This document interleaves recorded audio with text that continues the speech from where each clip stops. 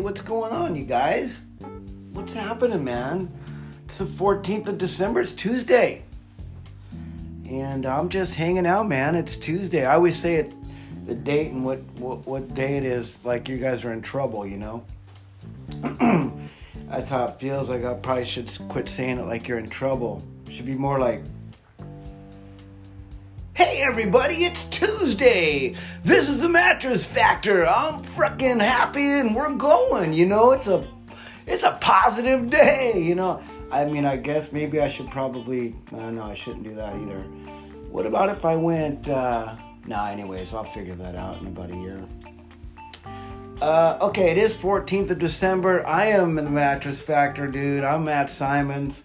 I'm a cook. I'm a football guy. And I like football and I like cooking. So those are the things I'm into. If you're into those things, well, you're probably not. Not very many people are, really. Football is only an American deal, really. You know, but man, I do love football. So on this episode, I'm going to talk about a quick little deal on like the history of football, how it started, you know, like who started it? Who is this Walter Camp guy, and where was he, and where, you know, how did it start? What year did it start? Real quick about that, and just a little bit of the crypto and a little bit of the NFL and just a little bit of the, you know, this and that. So if you think that sounds all right, stick around, man. Let's go.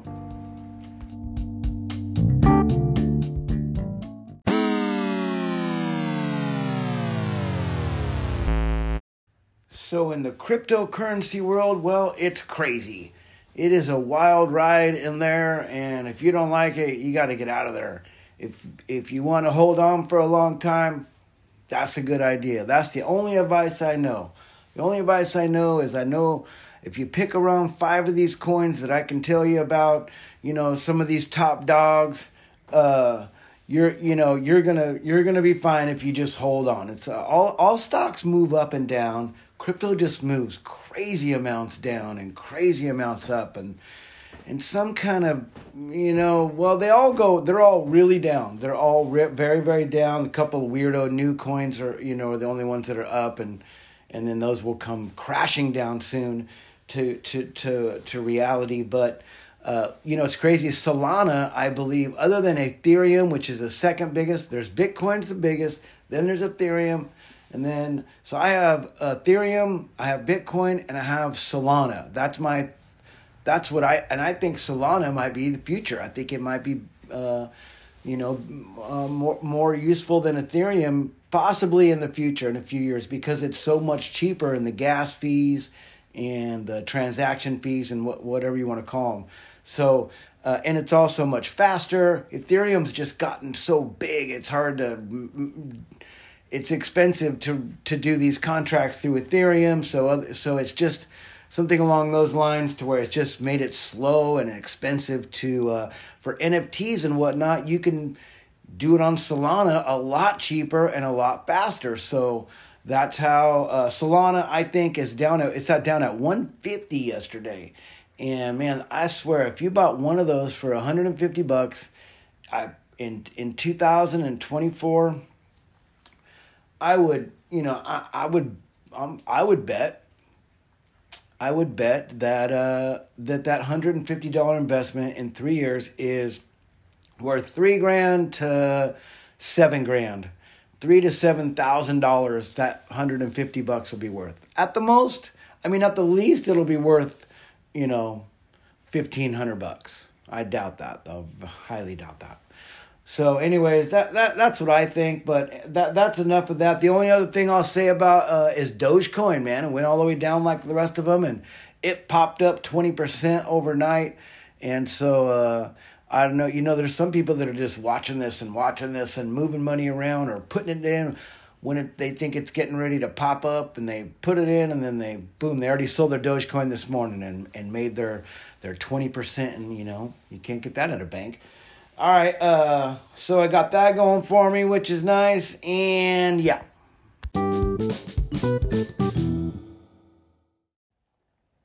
Now on this day, Mr. George Washington died, 1799, and Virginia.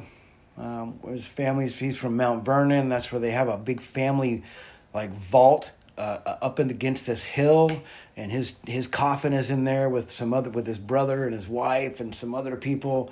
Kind of a trip. Man, the dude had 800 slaves. Whoa, man, that's just so weird. So weird. Anyways, when I was visiting my friend Gina Williams in Brooklyn, while I was in New York, and Scott took me over. We went over to her house and we're hanging out on the roof. We can see, Marilyn Monroe's old apartment, and we can see the Statue of Liberty and the Hudson Bay up the river of the north. And I mean, it's incredible. You can see everything from there.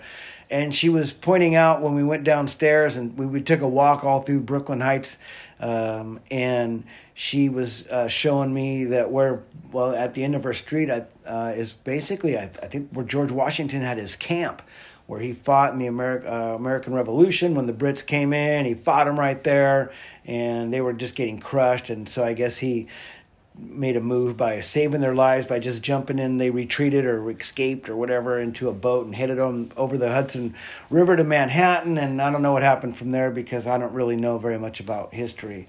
But I do know that I learned a little bit that day with Gina. And so, yeah, that sumbitch died today. He was 6'2" and he was a stoner.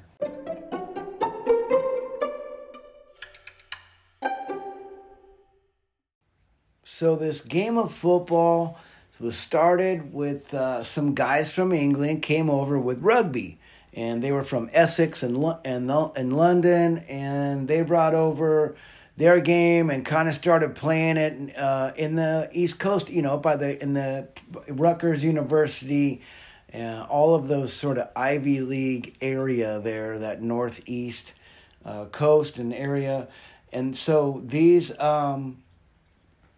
guys were basically playing rugby, but a little bit different. I think they were playing just a little different, calling it football.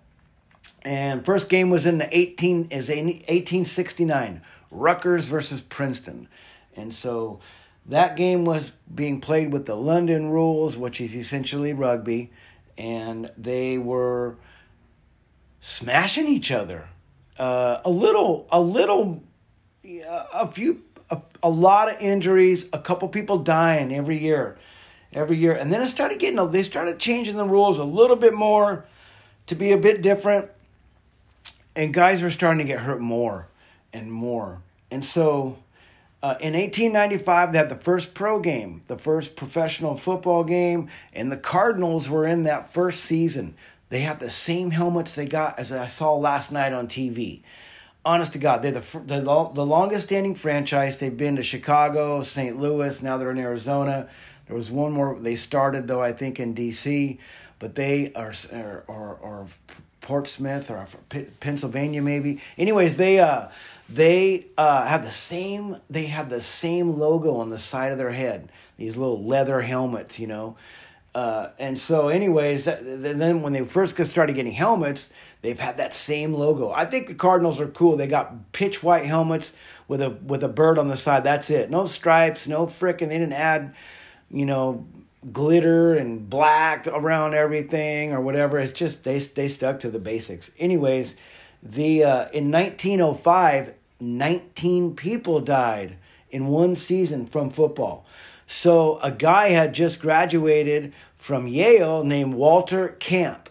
Walter Camp loved football, and he was at Yale, and he became really into football, getting into the rules, jumping into meetings, and all of a sudden he was basically writing rules and changing the game because it needed to get changed. People were dying. It was way too brutal. A lot of people were getting paralyzed.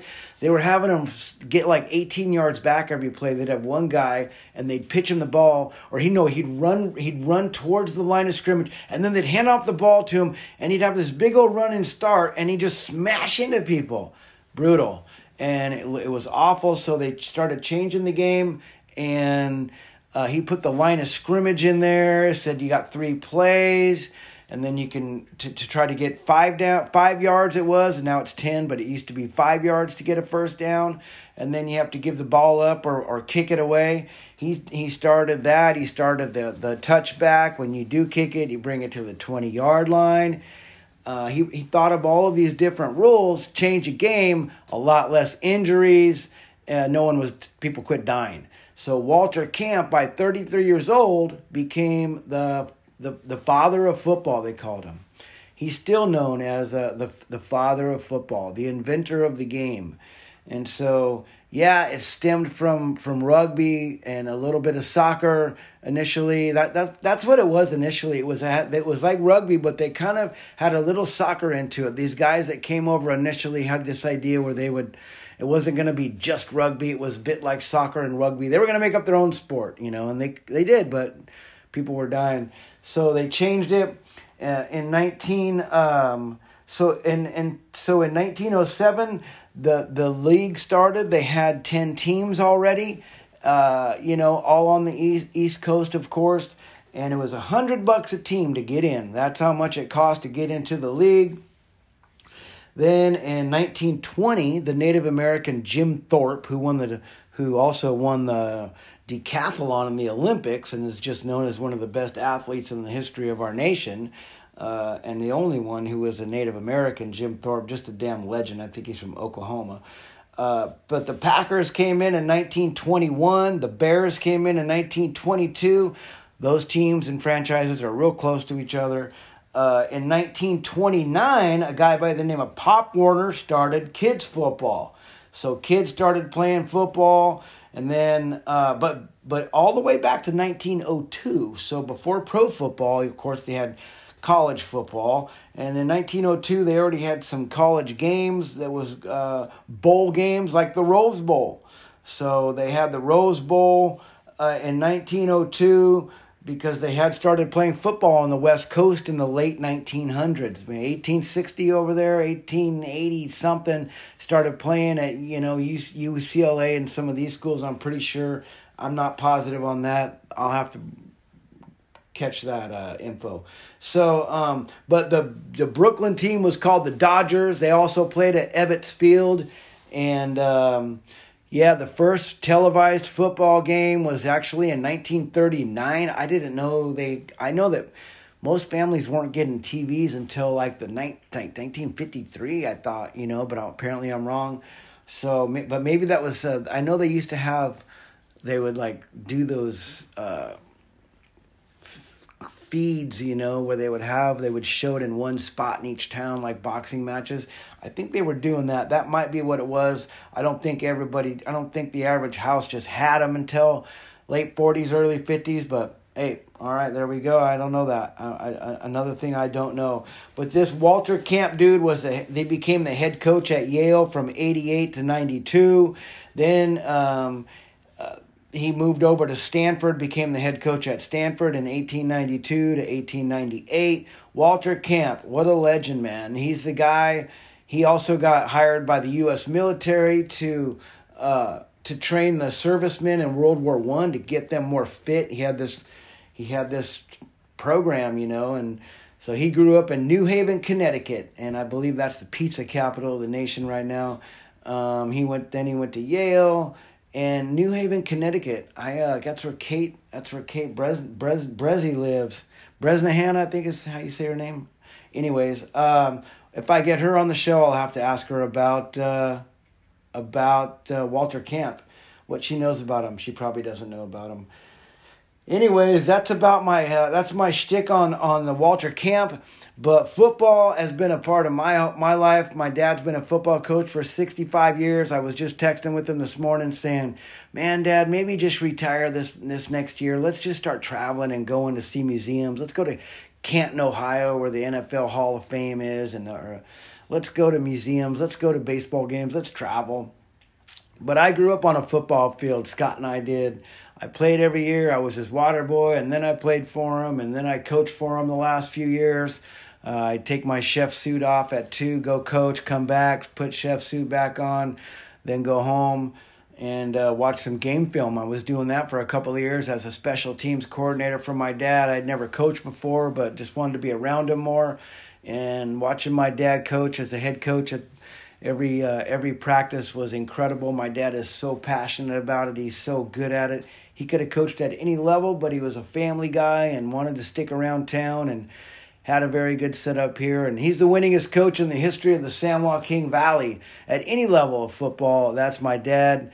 And he is what we call a legend in this town. He can't go anywhere without somebody at Walgreens on the other side of town, or at the movies, or at the market. Doesn't matter what side of town.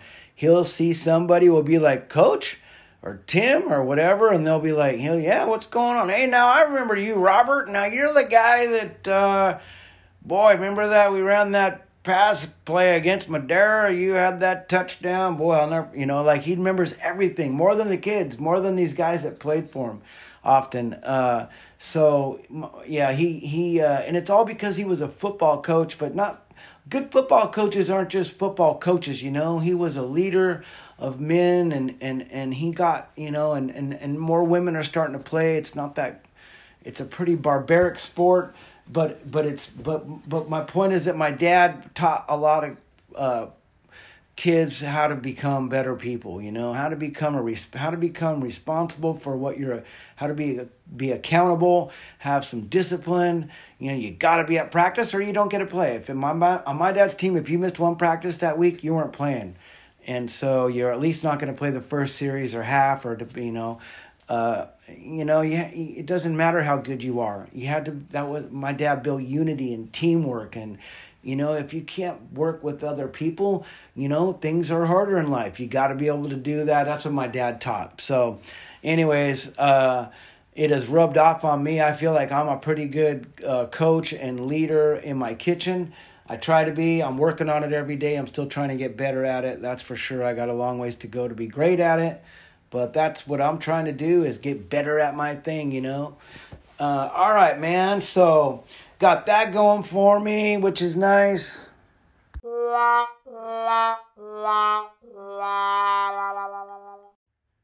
So the Bermuda Triangle hasn't eaten anybody up in a year. But in 2020, it ate 20 people up. They disappeared on some ship.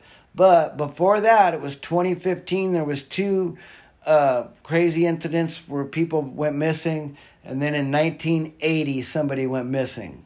That's it, though, just 4 incidents since 1980. But if you look back all the way to Christopher Columbus was saying in 1492, he saw all these crazy lights and shit right before he hit shore there, or not right before, but before he landed on I forget the name of this spot he landed on, but it does date back that far. But nothing's, only not very much. 4 things in my lifetime have happened that are weird at the Bermuda Triangle.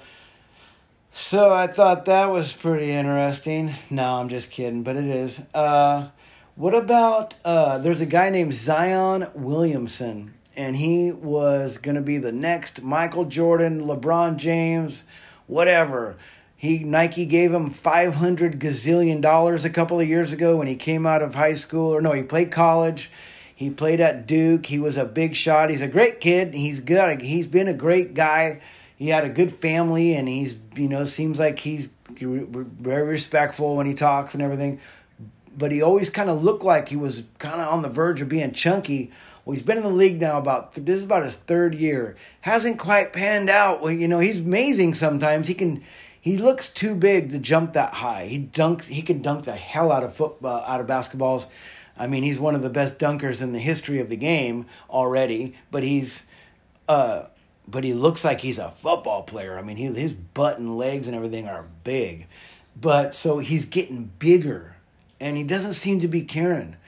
I think the owners are giving him shit, but Zion just keeps eating a lot of food, and maybe he's not working out as much because, man, I saw a shot of him yesterday, and he looked wider than ever. He's a big sumbitch, and the owners and teammates, they're starting to wonder, like, what's going on with Zion, man? He never really panned out to be that next guy. He still could, but kind of funny. He's got the best name though, Zion Williamson. Seems like an amazing name. He's an amazing kid, and he doesn't give a shit.